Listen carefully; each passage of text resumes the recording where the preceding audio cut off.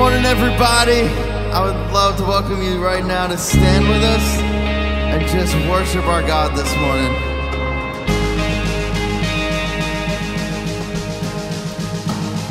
Come on, sing with me. Just one word. Just one word. You calm the storm that surrounds me. Just one word. The darkness has to retreat. Just one touch, I feel the presence of heaven. Just one touch, my eyes were open to see. My heart can't help but believe there's nothing that our God can't do. There's not a mountain that He can't move. Oh, praise the name that makes a way. There's nothing that our God can't do. Just one word, you heal what's broken inside me. Just one word, and you revive every dream. Just one touch, I feel the power of heaven. Just one touch, my eyes were open to see. My heart can't help but believe there's nothing that our God can't do. There's not a mountain that He can't move. Oh, praise the name that makes a way. There's nothing that our God can't do. There's nothing that our God can't do. There's not a prison wall He can't break through. Oh, praise the name that makes a way. There's nothing that our God can't do. No.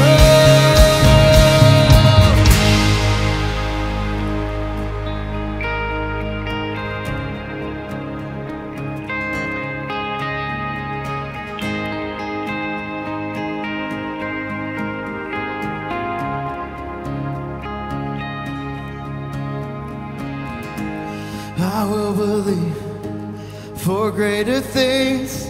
There's no power like the power of Jesus. Let faith arise, let all agree. There's no power like the power of Jesus. I will believe for greater things. There's no power like the power of Jesus. Let faith arise, let all agree. There's no power like the power of Jesus. I will believe for greater things. There's no power like the power of Jesus. Let faith arise, let all agree. There's no power like His power. There's nothing that our God can't do. There's not a mountain that He can't move. Oh, praise the name that makes a way. There's nothing that our God can't do. No, there's nothing that our God can't do. There's not a prison wall He can't break through. Oh, praise the name that makes a way. There's nothing that our God can't do. No.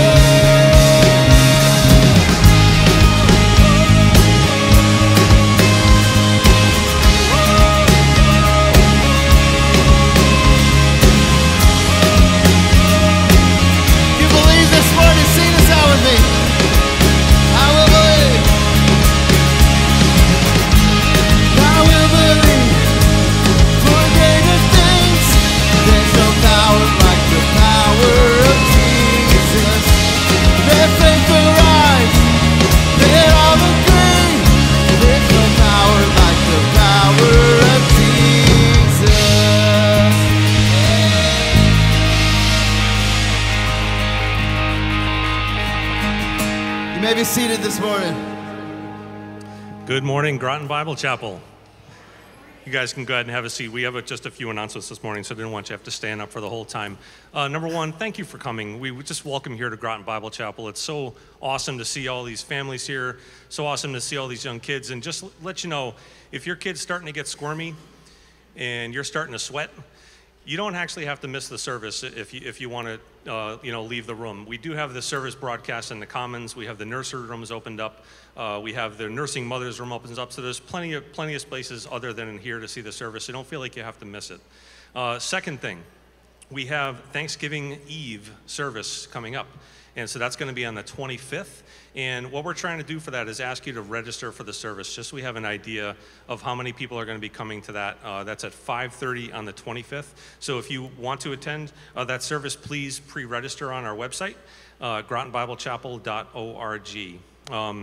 And one more thing, we have our Thanksgiving baskets. Tomorrow is the deadline for Thanksgiving baskets. We have a lot of food collected, but we still need a lot more. So if you are planning on donating food toward the Thanksgiving basket effort, could you please have that in today or tomorrow? And whatever we don't have at that point, we're gonna make a shopping list and go and buy it. So, and I think that's it. So would you all please stand and we'll continue worshiping together. Thank you.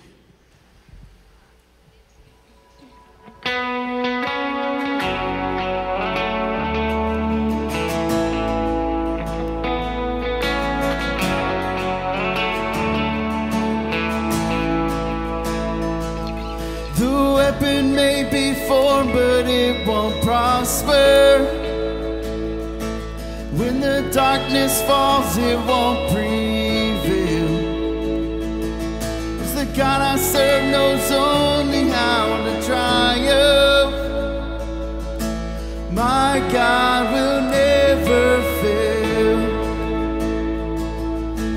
My God will never fail. I'm gonna see a victory. I'm gonna see a victory. For the battle belongs to you, Lord. I'm gonna see a victory. I'm gonna see a victory. For the battle belongs to you, Lord.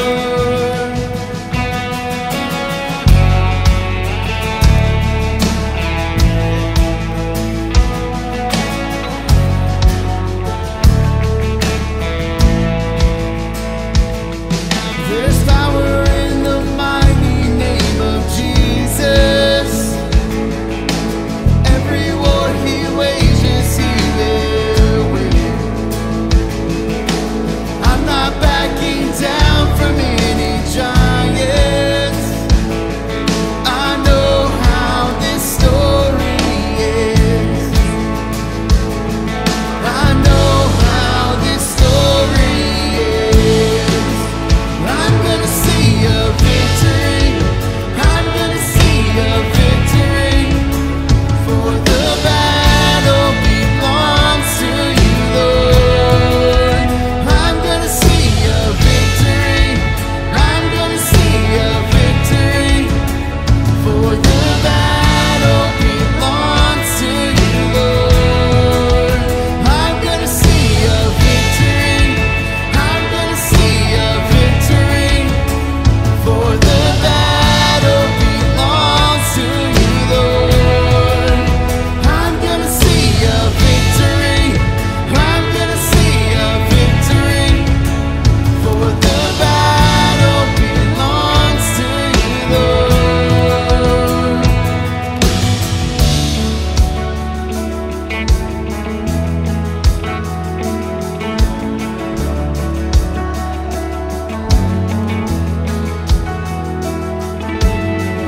You take what the enemy meant for evil and you turn it for good. You turn it for good. You take what the enemy meant for evil and you turn it for good. You turn it for good. You take what the enemy meant for evil and you turn it for good.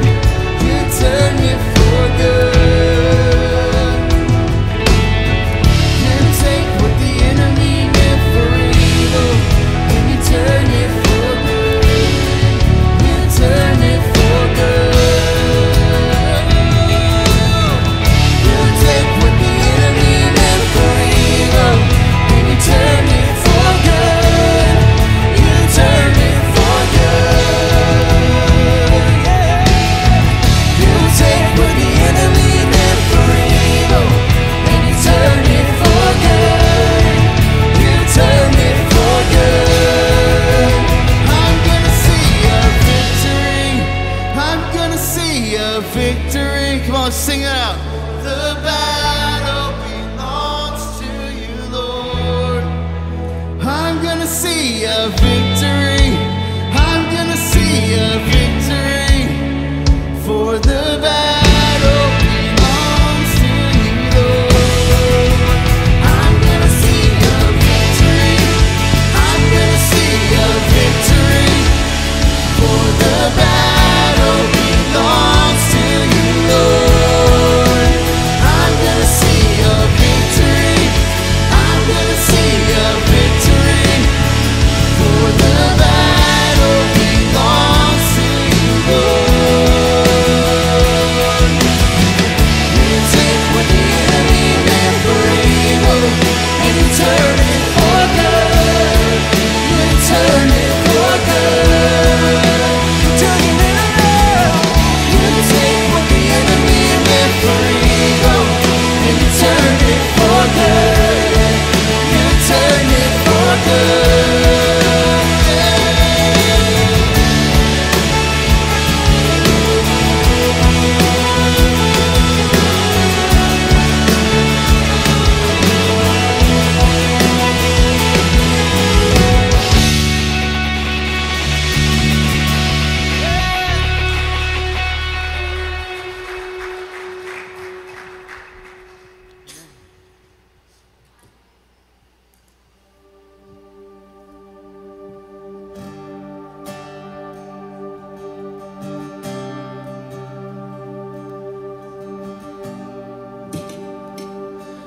How we doing this morning?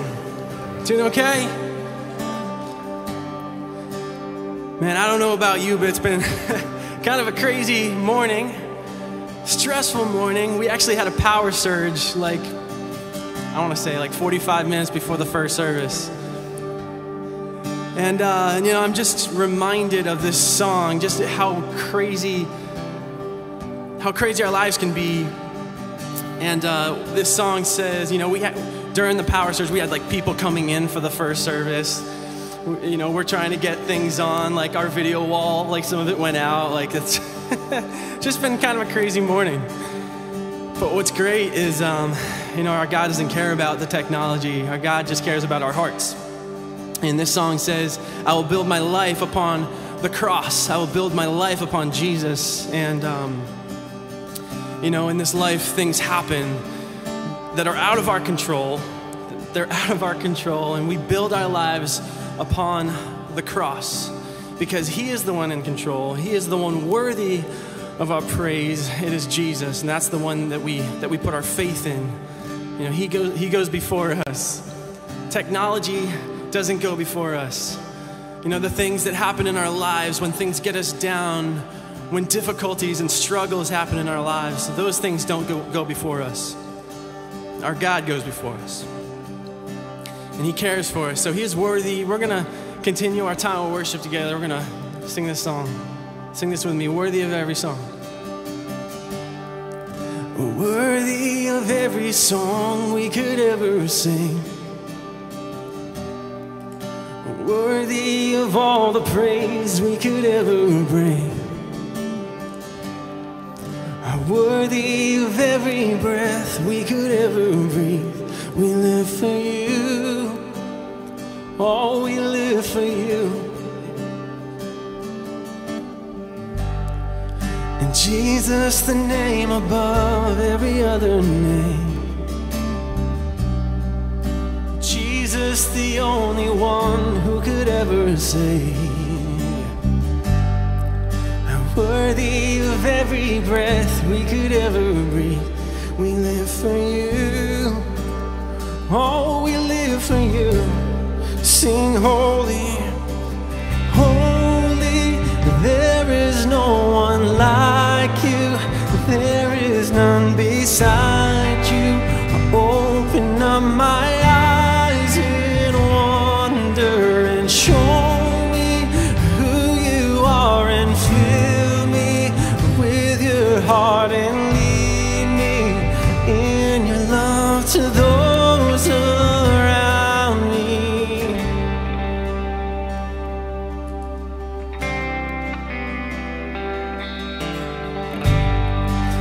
worthy of every song we could ever sing,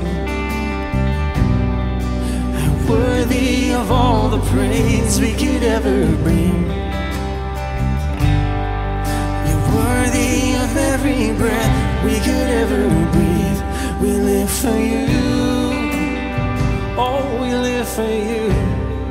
Sing Jesus. Jesus, the name above every other name. And Jesus, the only one who could ever save. You're worthy of every breath we could ever breathe. We live for you. Oh, we live for you. Sing holy, holy. There is no one like you. There is none beside you. Open up my eyes in wonder and show me who you are, and fill me with your heart and lead me in your love to those around me.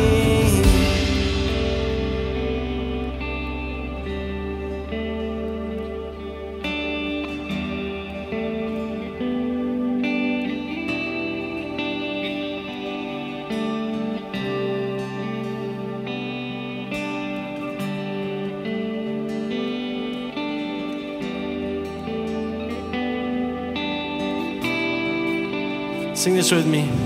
And I will build my life upon your love.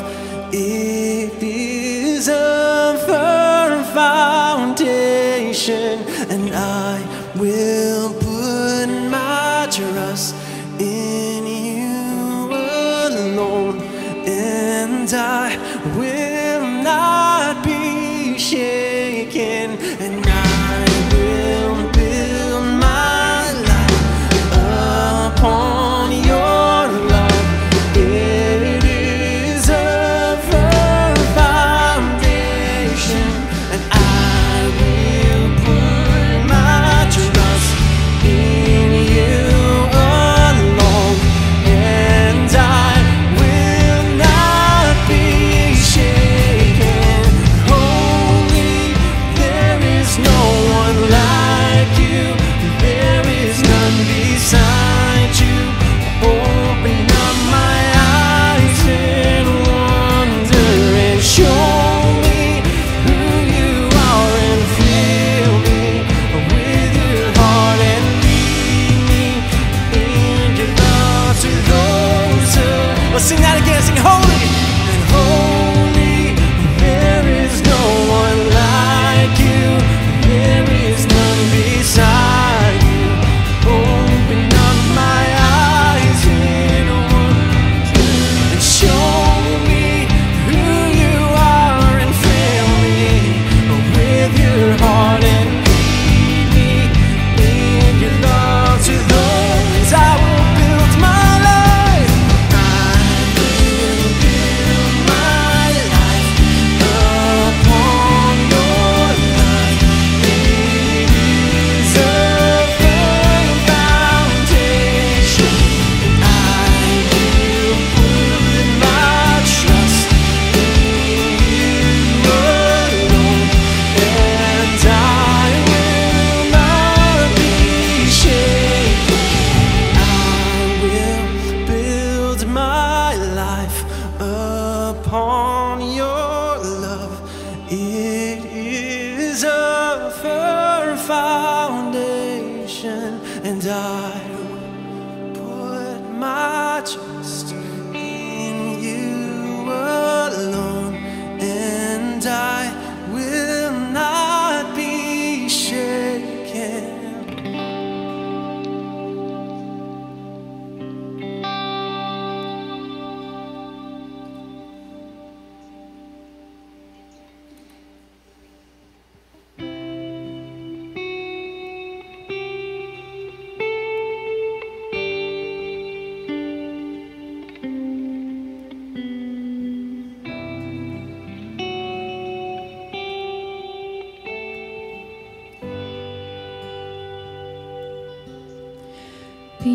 beneath the surface of my anxious imagination beckons a calmness that is found in you alone. It washes over every doubt, every imperfection. Jesus, your presence is the comfort of my soul. There's nowhere I'd rather be when you're singing over me. I just wanna be here with you. I'm lost in your mystery. I'm found in your love for me. I just wanna be here with you. Here in the waiting, I won't worry about tomorrow. No need to focus on the things I can't control. All my attention on the wonder of this moment. Jesus, your presence is the comfort of my soul. There's nowhere I'd rather be when you're singing over me. I just wanna be here with you. I'm lost in your mystery. I'm found in your love for me.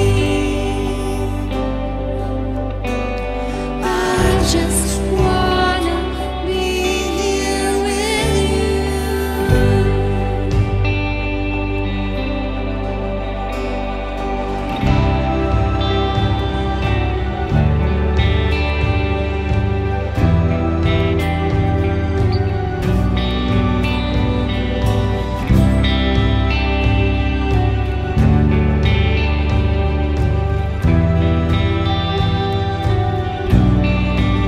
So little that I am, be consumed with who you are.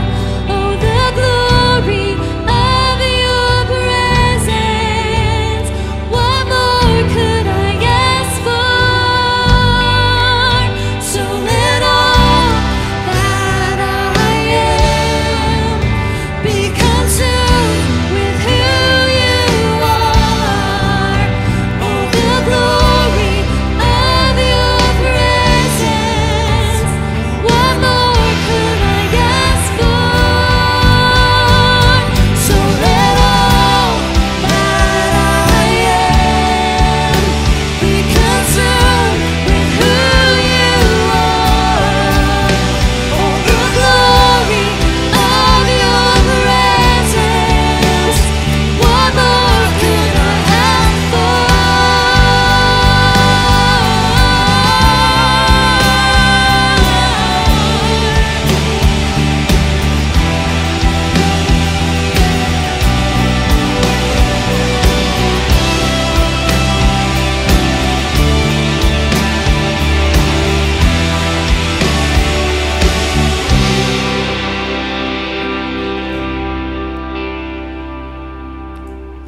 There's nowhere I'd rather be when you're singing over me.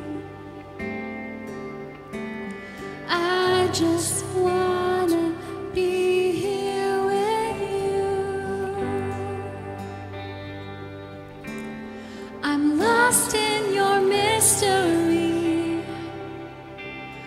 I'm found in your love for me. I just wanna be here with you.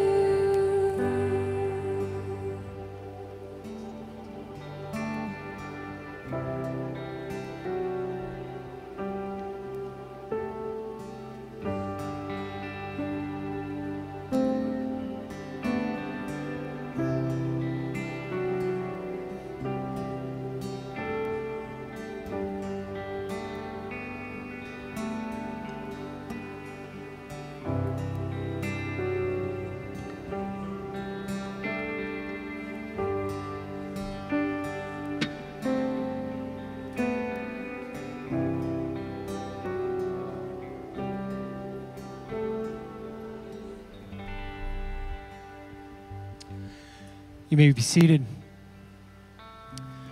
Hey, this morning, can we say thanks to the worship team and the welcome team and the tech team, and thank you guys for leading us in worship. You know, it's been a difficult season for all those that serve in these different capacities to lead us, and it's been a challenge. And in fact, this morning I want to respond to a lot of questions that we're getting as a church leadership about COVID-19 and kind of where the church stands. If you don't know who I am, my name's Gary. I'm on the pastoral staff, but I'm here this morning really to speak on behalf of the elders. And I just want to acknowledge this morning that we have had a lot of questions, like what are we doing, how are we doing, where are we going, etc., etc. And I want to encourage us this morning that for those attending this morning from their living rooms or their homes, as well as those gathered here in this room and even next door, that we're really speaking to all of you. Groton Bible Chapel is not just those who are in the room, but those of you who are at home, we are with you as well. We are one family. And so I want to kind of speak to all of us this morning.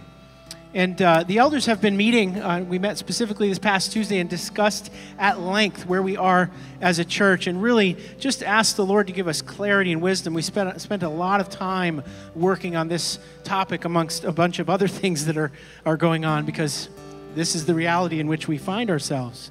And I just want to encourage you this morning that as shepherds of the flock of God gathered here at Groton Bible Chapel, both in this building and abroad, we weigh very carefully all these decisions, and would ask you to pray for us in this season. We'd be praying for each other, pray together, that we would strike this delicate balance of caring for all that comes, the risks that are associated with COVID-19 on the one hand, and the unique role that a church plays in society, even more than a business or social services, in caring for the emotional, mental, and spiritual well-being of individual people and of families and so forth. Now, on the one hand, we do not want to in any way downplay the seriousness of this virus and its potential deadliness. We want to take that very seriously and continue to be vigilant. However, at the current moment, and I mean right now at least, New London County continues to be a pretty low-risk part of the state of Connecticut, as we are still under a 3% infection rate. And we're continuing to see that COVID-19 has an extremely low mortality rate. And what's coupled with that for us in shepherding the flock of Jesus Christ is that people directly related to isolation are really struggling with mental health. And it's interesting, and I don't think coincidence, that a Harvard study that was concluded through the month of October was just published that says that particularly amongst young people, that isolation is causing mental health concerns and even suicidal thoughts at an order of magnitude higher than it was pre-COVID, from like roughly 3% to roughly 40%. So it's even more than an order of magnitude higher. And we have seen that in our walls and in our community. I won't tell you all the stories this morning, but people are struggling. And so as we weigh, again, the concerns of our physical health, and we need to take those seriously, we are also weighing the concerns of our mental, emotional, and spiritual health and the role that we play in the community. And so we're going to continue to gather. We think as we stand before God in shepherding a congregation that doesn't include just your particular stance, and believe me, it's all over the place in this church, not just where you might find yourself and where your convictions might be, but 1,100, 1,200 people who consider this church their church home, that we are going to continue to gather and yet be vigilant as well. One change that we are going to make, just as the numbers are getting higher, is we're going to move what has been traditionally the overflow space next door in the old fellowship hall, the staff area, to a masks on at all time place. And so if that opens things up for you, we'd encourage you to do that. And if you're really struggling with our decisions one way or the other, we would invite you to continue to attend online. That's probably the best option for you at this time. Again, we want to care for everyone. And so, with all this in mind, I want to just pray for us. I want to pray over us. I want to pray together in just a moment here and remind us of what makes us unique from social services, from businesses, and so on and so forth. And it's our worship of Jesus. It's our worship of Jesus. And so I'd like to pray for us in a season not only of coronavirus, but of everything that is in front of us as a country and as a community right now.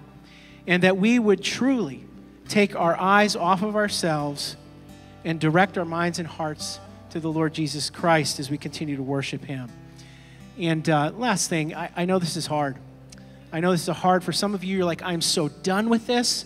And for others of you, you're like, we need to be more vigilant. We need to do more restrictions. And whatever the case, you're weighed down by it, and I get that. It's likely, by the way, that this is a week-to-week decision at this point. And we could be up here in a week saying something different as things continue to change and flux. But I want to just pray for us, and I want to go right to the psalmist because I think he articulates some of where we're at as a people this morning, and then we'll pray and continue with our service. Will you pray with me? The psalmist writes in Psalm 42, "Why, my soul, are you so dejected? Why are you in such turmoil? Put your hope in God, for I will still praise him, or I will yet praise him, my Savior and my God." So, Lord, as we weigh these decisions in our own lives, as we make decisions as a church, Lord, we want to continue to focus on you. And Jesus asked that you would protect not only this place and those gathered online, but our entire community. Lord, that you would eradicate this virus, vaccine aside, Lord, and allow us to continue to live and interact and have relationship the way you've designed us to. But Lord, we want to turn our hearts, our focus, and our attention to you this morning. We want to worship you as we continue in our service. We pray in Jesus' name. Amen. At this time, we're going to hear an exciting update from our youth pastor on what's happening with our young people. So, Jeremy? Good morning, Groton Bible Chapel. For some reason, I feel like first service was a little more awake than you guys, but it's okay. It's okay. Like Gary said, I'm the youth pastor, Jeremy Vorse, and I'm excited to give you guys a quick little update about GBC Youth. We have been meeting in person over the last several weeks, and it's been really awesome. There have been so many stories, like Gary said, of just parents and youth alike coming up to me and saying, I needed this. I needed this group. And that's not just even the people that are coming in person. We also do have a Thursday night option for our middle school program that is completely virtual, that we take our lesson from Wednesday night and give it in an hour format for students that aren't ready to come back yet, because one of the things that we acknowledge is this is not our whole church family right here. That we have several people that are at home right now as we speak, that are tuning in, that are equally a part of our family. And so we want to love and care for them the same way that we want to love and care for all of you. And so we also do have our virtual Sunday school that has been going out every single week, that students can log in and engage with the same curriculum that we're going through right now in our service next door. But we are really excited for the students that have come, just have that interaction time with one another, and also that connection point with leaders, that our whole point of youth ministry is coming alongside students. And one of the things that coronavirus has really shown us is, as much as we are all affected as adults, the youth are equally as affected by this. And so we want to just love on them and help them walk through this journey. Several of them that aren't making decisions for themselves, that people are making decisions for them. And so we want to really love and embrace them through that. I'm also up here to give a very exciting announcement that GBC Youth will be attending Berea's Deep Freeze this year. I know it's still many months away. Some of you are like, I'm not even sure 2021 is going to happen yet. But as of right now, we are planning to take a group of students up to Berea. We've done this every single year since probably the start of Deep Freeze. And it's just a really impactful time of taking them outside of their little bubble, outside of their little world, and really allowing them to have these amazing encounters with God. And so next week on the 22nd, we are going to start registration and signups for this. So if you have a student who's interested in attending Berea Deep Freeze, they can sign up next week. We have 50 spots available for this trip, and the cost is $200. I did want to make a quick little comment about the cost, because we do this every single year, that if you think a student won't go because it's $200 or your family cannot afford that at this time, we understand that this season has also brought some financial difficulty. We never want to let the dollar sign prevent a student from attending a trip like this. And so we do have a campership available for any student that wants to attend a trip that they think the dollar sign is what's going to prevent them from coming. And so there's a really easy application process. But I've had every single time we've mentioned the campership, people say, how can I give to that? That maybe in this season you aren't facing a financial difficulty, and in fact, maybe you found yourself with some extra money and you said, I want to be able to send someone to a trip like that. That you can just donate to Groton Bible Chapel in the memo line. Just say campership. That fund is solely for students and children who want to attend a camp or a youth retreat. And so all that money will go towards students just attending these kind of trips. And like I said, it's just so impactful when we take students out of their little bubble and let them encounter God in that amazing way. And so like I said too, that is the decision right now. We are many months away from that, and so things could possibly change, but I'm personally hoping that they don't, because I know a lot of these students just kind of need a breath of fresh air. And what better than northern New Hampshire, that it's just out in the middle of nowhere. So we are super excited about that. What I want to do now is invite you to find someone in the crowd here, wave to them, let them know that you are acknowledging that they are here. If you're tuning in online, I know we say this every single week, but I really invite you, pull out your cell phone, find someone in your contact list, and just let them know you are super appreciative that they are in your life. And so take that moment, take 30 seconds, acknowledge someone now.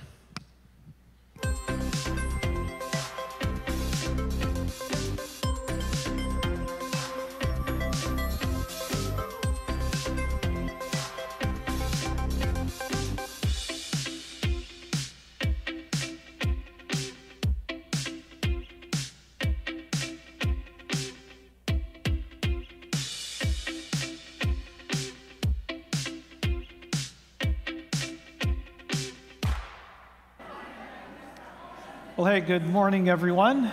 My name is Alan Patton, and this is the third week in our study of the book of Ruth. But before we jump into chapter 3, I have a question I'd like you to ponder for a moment. And it's simply this: what is best in life? What is best in life? It's a question I've often considered, starting when I was just a small boy. Growing up, my parents were big Frank Sinatra fans, and apparently so was I, because in nearly every photo taken of me between the ages of 3 and 6 years old, I am dressed like a miniature Frank Sinatra. Little sports coat and bow tie, Sinatra hat. Well, here, see for yourself. Seriously. But I knew all of his songs, and one in particular called "The Best Things in Life Are Free." Well, as a kid, I could certainly get behind that. I mean, yeah, give me some free stuff. Let's start with a bicycle, a BB gun, maybe that monster model Ricky Olsen stole from me. But of course, that's not what the song means. It isn't about getting a bunch of free stuff, but rather the fact that more often than not, the things in life that really matter, that have true value, are the things money can't buy. Family, friends, a kind word, maybe some of the things you've already been thinking of. Well then, as a teenager, I went to see the movie Conan the Barbarian starring Arnold Schwarzenegger. And in this film, he's asked exactly the question I just asked you. Conan, what is best in life? And in signature Schwarzenegger fashion, he answers, to crush your enemies, see them driven before you, and hear the lamentation of their women. Well, I don't know about you, but that sounds pretty harsh to me, even for a barbarian. Hopefully not an answer any of you are thinking of. Well, maybe a couple of you. And then finally, as an adult, I was listening to the song Nature Boy by Nat King Cole and realized there's a lyric in it that may come close to answering this question, what is best in life. It goes like this. The greatest thing you'll ever learn is just to love and be loved in return. Well, that's certainly echoed in Scripture, isn't it? In the Gospels, when Jesus is asked, what is the greatest commandment? His answer is all about love. First, to love the Lord your God with all your heart and all your mind and all your soul, and following right behind that one, to love your neighbor as yourself. In 1 Corinthians, Paul writes, these three things remain: faith, hope, love. Three pretty amazing things, but the greatest of these is love. The book of Ruth, by and large, is a love story. But in addition to this tale of Ruth and Boaz, the kinsman redeemer, there's another narrative weaving its way just along the outer edges of the story, as it does through much of the Old Testament. It's another love story, an epic one, where a loving God, creator of the universe, sends his son to redeem a lost and rebellious people, you and me. So as we read through the book of Ruth this morning, let's be sure not to miss the bigger picture of God's steadfast loving kindness and redemption. It's the story within her story. And with that, Dawn Ellsworth is going to read chapter 3 for us. As part of this series, we've had women doing all the chapter reading. So Dawn, thanks. Great, thank you, Alan. And good morning, church family. It is just so great to be with all of you this morning. And as Alan said, today we're reading Ruth chapter 3. Ruth and Boaz at the threshing floor. One day, Ruth's mother-in-law Naomi said to her, "My daughter, I must find a home for you where you will be provided for.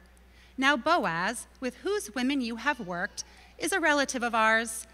Tonight he will be winnowing barley on the threshing floor. Wash, put on perfume, and get dressed in your best clothes. Then go down to the threshing floor, but don't let him know you are there until he has finished eating and drinking. When he lies down, note the place where he is lying. Then go and uncover his feet and lie down. He will tell you what to do." "I will do whatever you say," Ruth answered. So she went down to the threshing floor and did everything her mother-in-law told her to do. When Boaz had finished eating and drinking and was in good spirits, he went over to lie down at the far end of the grain pile.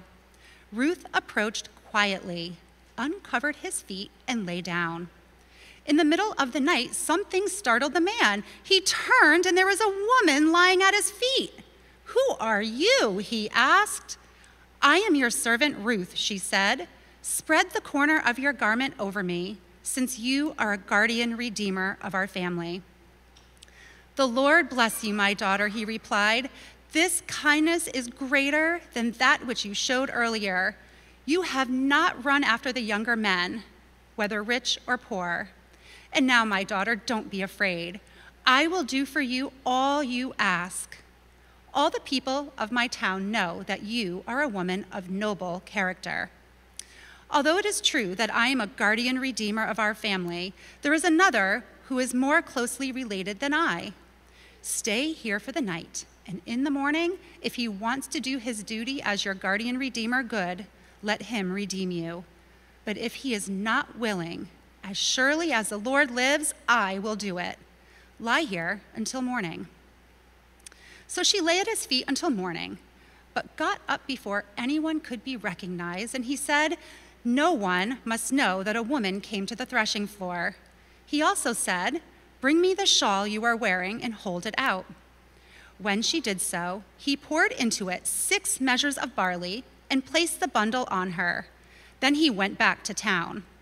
When Ruth came to her mother-in-law, Naomi asked, "How did it go, my daughter?" And she told her everything Boaz had done for her. She added, "He gave me these 6 measures of barley, saying, 'Don't go back to your mother-in-law empty-handed.'" Then Naomi said, "Wait, my daughter, until you find out what happens, for the man will not rest until this matter is settled today." Thanks. Oh, sure, yeah.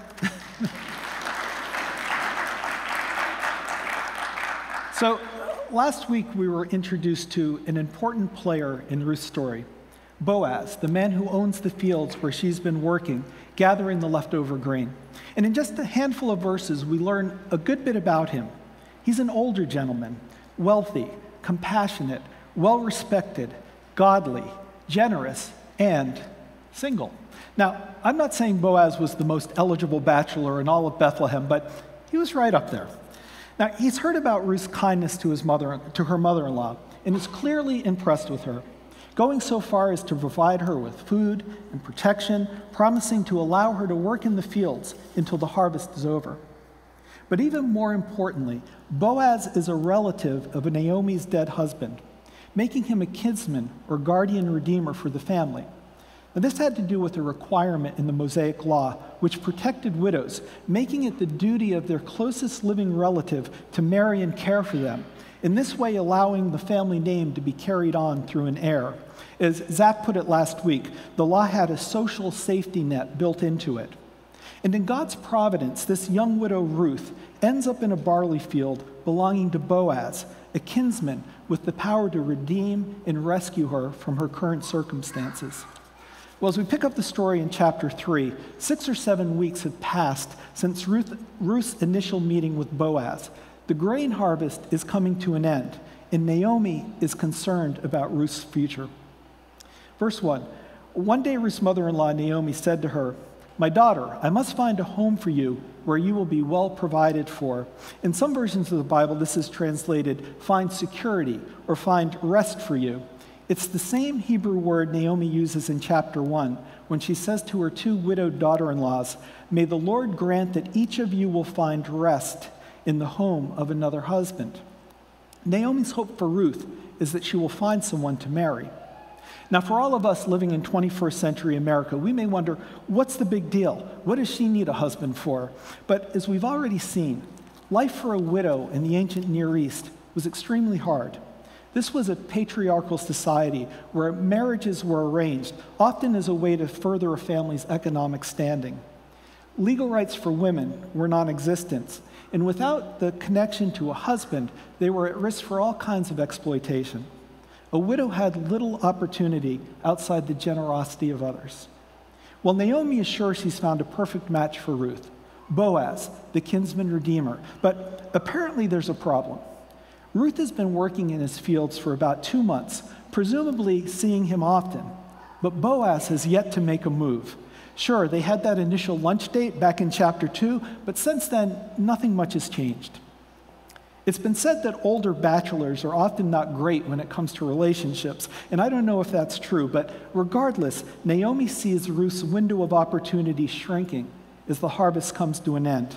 Not only will Ruth no longer be in the company of Boaz, but what has become their means of livelihood, the gleaning of the grain, will end as well. So Naomi comes up with a plan. And trust me, there's a myriad of ways Bible scholars view not only her motivation for this plan, but just exactly what it is she's telling Ruth to do.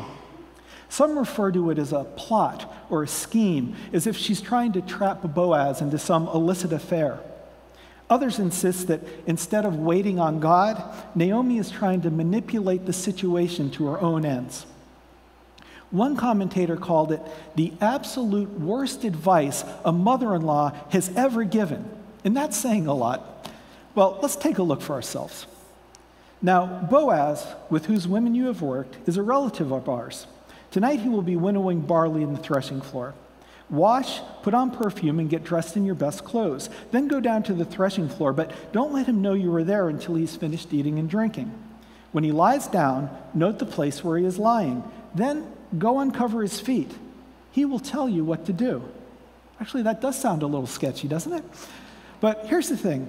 We're reading this through the lens of our own modern-day sensibilities and experiences. The landscape of 1100 BC consisted of vast historic and cultural differences. If this plan sounds awkward and uncomfortable, it's because it's filled with so much culturally coded language and custom, totally foreign to us. So in trying to make sense of this passage, let's first consider what we already know about the people involved: Naomi, Ruth, and even Boaz.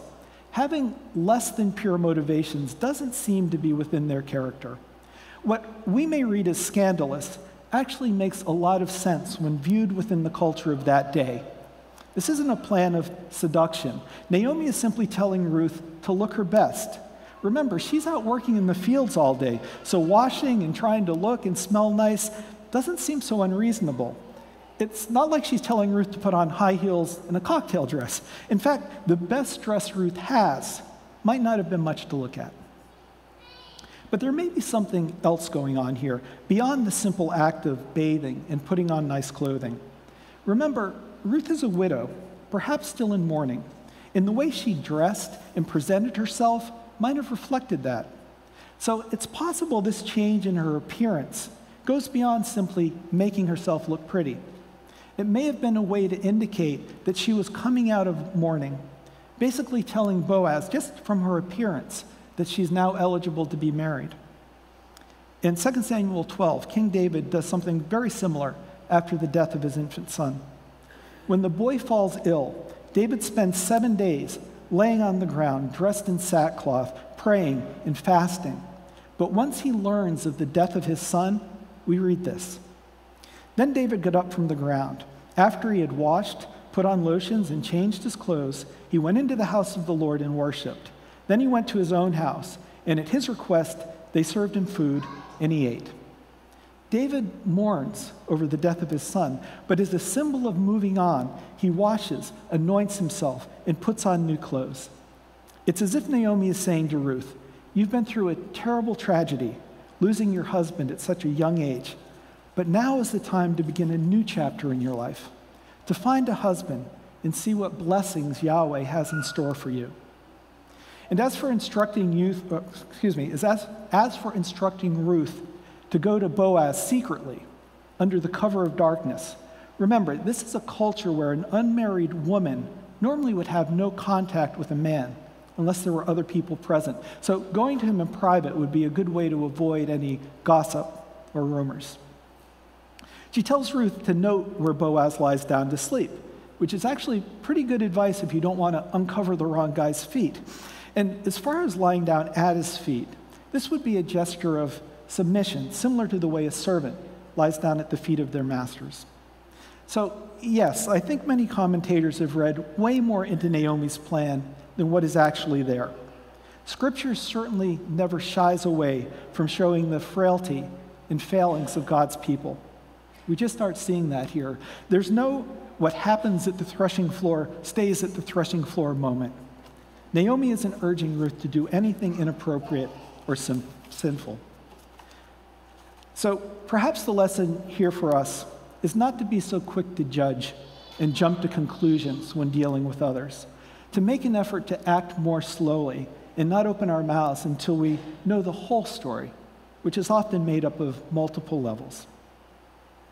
Well, I will say this about about Naomi's plan.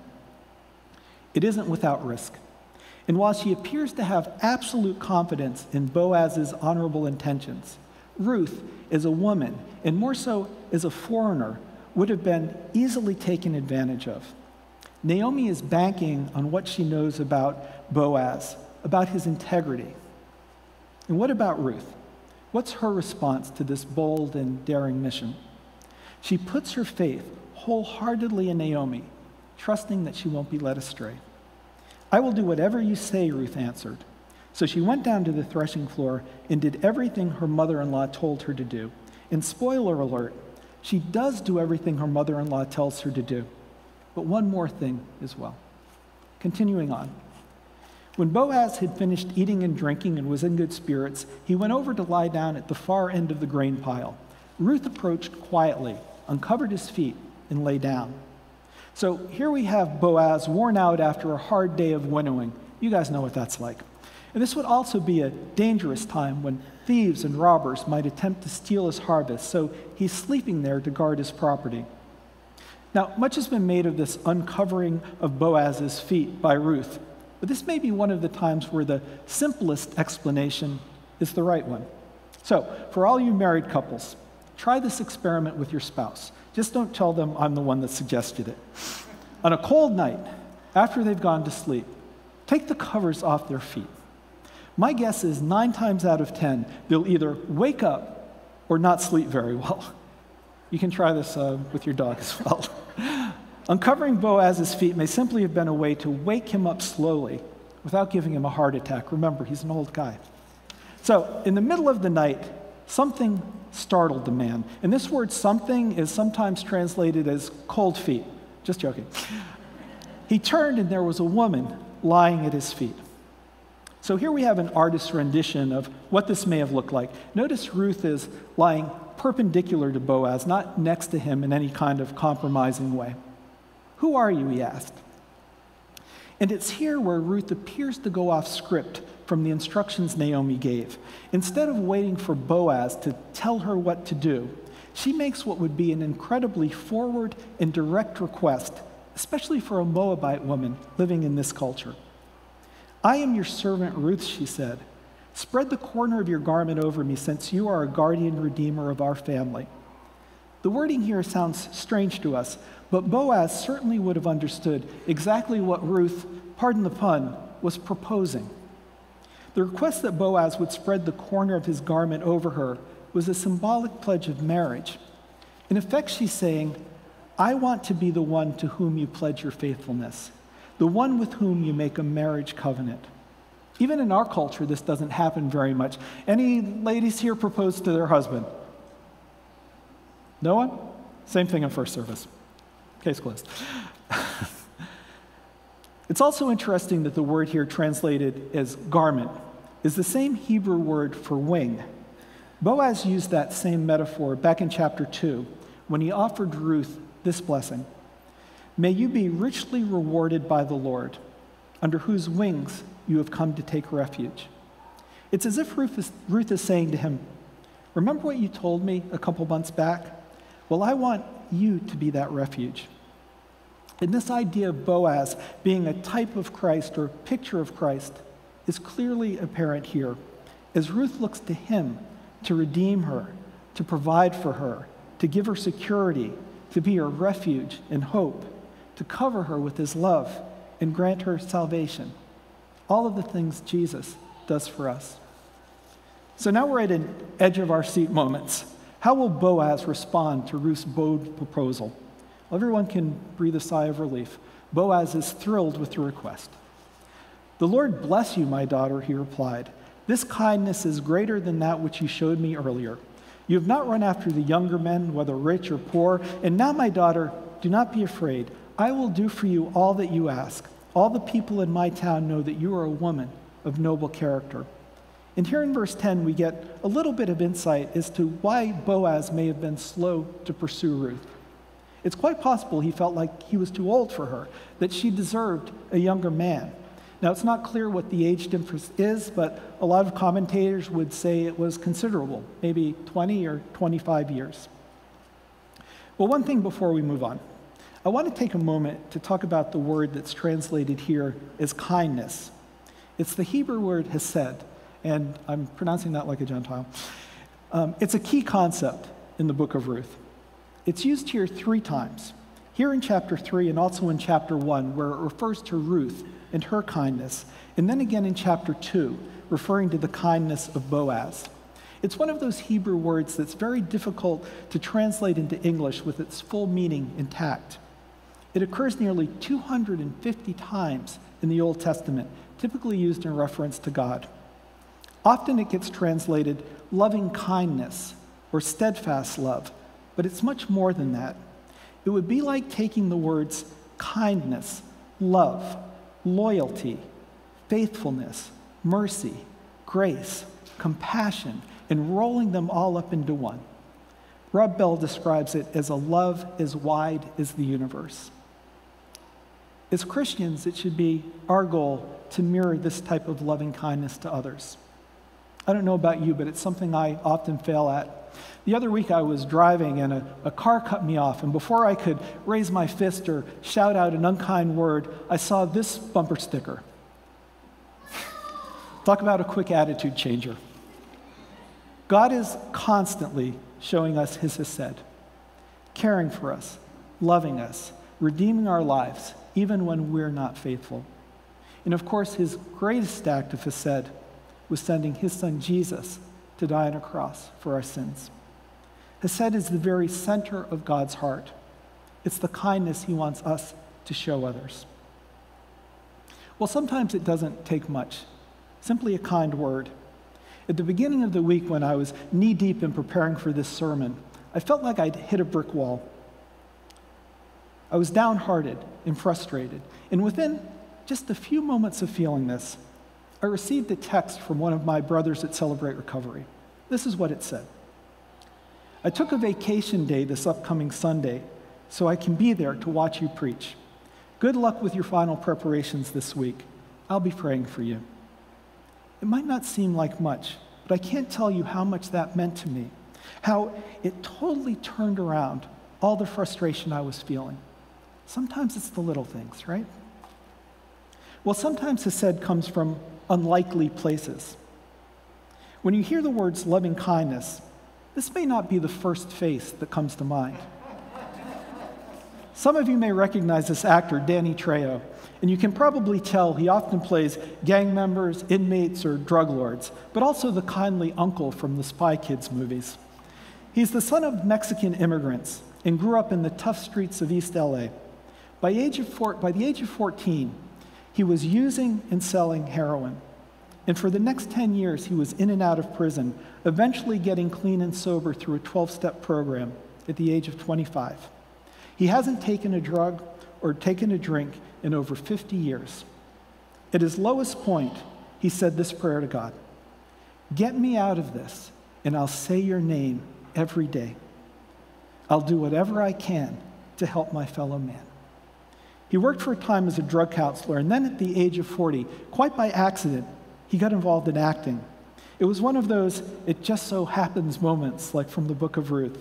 He's been in over 300 films and is used his celebrity to speak to groups of young people all over the country, warning them about the dangers of substance abuse. Last year, he was driving in LA when he came upon the scene of a car accident. Trejo and a fellow bystander jumped into action, rescuing a child trapped inside the vehicle. When asked by reporters at the scene why he'd got involved, Trejo shared this touching statement: "Everything good that has ever happened to me has happened as a direct result of helping someone else. Everything." You see the change in his face. Will you make it your goal this week to find ways to show Hesed to the people in your life? Well, back to our story. Things are looking pretty good. Boaz has agreed to marry Ruth. Everyone's happy. Naomi's plan has gone off without a hitch. What could possibly go wrong? Well, Boaz continues. "Although it is true I am a guardian redeemer of our family, there is another who is more closely related than I. Stay here for the night, and in the morning, if he wants to do his duty as your guardian redeemer, good, let him redeem you. But if he is not willing, as surely as the Lord lives, I will do it." Seriously, there's some other guy who's first in line? Ruth's hopes must have been crushed. But this statement shows us two things about Boaz's character. First, he's upright and honest. He's going to make sure things are done the right way. But second, apparently he's been doing his homework about what it will take to make Ruth his bride. He already knows all about this other guy. Boaz, you sly fox. But he also reassures Ruth, basically swearing an oath, that if this man refuses to marry you, I will be the one to redeem you. And then, in one final act of Hesed, Boaz says, "Bring me the shawl you are wearing and hold it out." When she did so, he poured into it 6 measures of barley and placed the bundle on her. Boaz blesses her above and beyond what is required. I hope you see a picture of Christ in that statement as well. So Ruth comes home to Naomi, who's certainly been up all night, sitting on pins and needles. And by the way, Naomi, nothing bad happened. When Ruth came to her mother-in-law, Naomi, she asked, "How did it go, my daughter?" Then she, Ruth, told her everything Boaz had done for her and added, "He gave me these 6 measures of barley, saying, 'Don't go back to your mother-in-law empty-handed.'" And these words, empty-handed, here at the end of chapter 3, are in stark contrast to what a bitter Naomi said at the end of chapter 1. "I went away full, but the Lord has brought me back empty." Naomi had lost everything of value in her life, But Ruth comes home not just with an abundance of grain, but also a promise to redeem. How often has God taken our brokenness and heartache and redeemed it for something good? Too many times to count. Well, we can't very well end this chapter without one final word of advice from Naomi. She's a good Jewish mother-in-law. Perhaps sensing Ruth's nervousness at this unresolved situation, she says, "Wait, my daughter, until you find out what happens, for the man will not rest until the matter is settled today." Well, this is great advice for us as well. Be patient. God has this. He's in control. It's what gives us the confidence to look at the hardest things life can throw at us and believe God is still up to something, that he has a plan for us, just like he did for Ruth and Naomi. Through famine and funeral, poverty and uncertain circumstances, childless, husbandless, hopeless, God was there for them. He's there for us. And in the middle of so much loss, tragedy, pain, and heartache, who would have guessed that God was going to do something that seemed impossible? In his sovereignty, he takes these two unlikely people of different age, race, religious upbringing, and social status, Ruth and Boaz, and brings them together to create a legacy that points to a great Redeemer. You see, the book of Ruth is not the last place we see her name. She's mentioned again in the New Testament, listed in the genealogy written by Matthew. Ruth and Boaz have a son, Obed, and Obed has a son, Jesse, and Jesse has a son, David. Yes, that David. And through King David's line comes Jesus, our Redeemer. The book of Ruth begins as a tale of broken hopes and dreams, but it ends as a journey to redemption. We began this morning with a question, so let's end with it as well. What is best in life? The love of our Redeemer. It means everything. So remember well who has truly loved you, because to be loved is the best of all. Will you join me in a closing prayer? This prayer was adapted from a writing by author Tanya Marlowe. Lord, would you make us like Ruth, courageous, filled with love, clinging to you? Lord, would you make us like Boaz, people of integrity who obey your law even in the secret places? Lord, would you make us like Naomi, loved in spite of our failings and hurts, overwhelmed by your unexpected blessings? You are a God who reverses all our expectations, who raises up the poor and vulnerable, whose ways are not our ways, but who gives us grace upon grace. It's under your wings that we take refuge. Amen. Thanks for letting me share.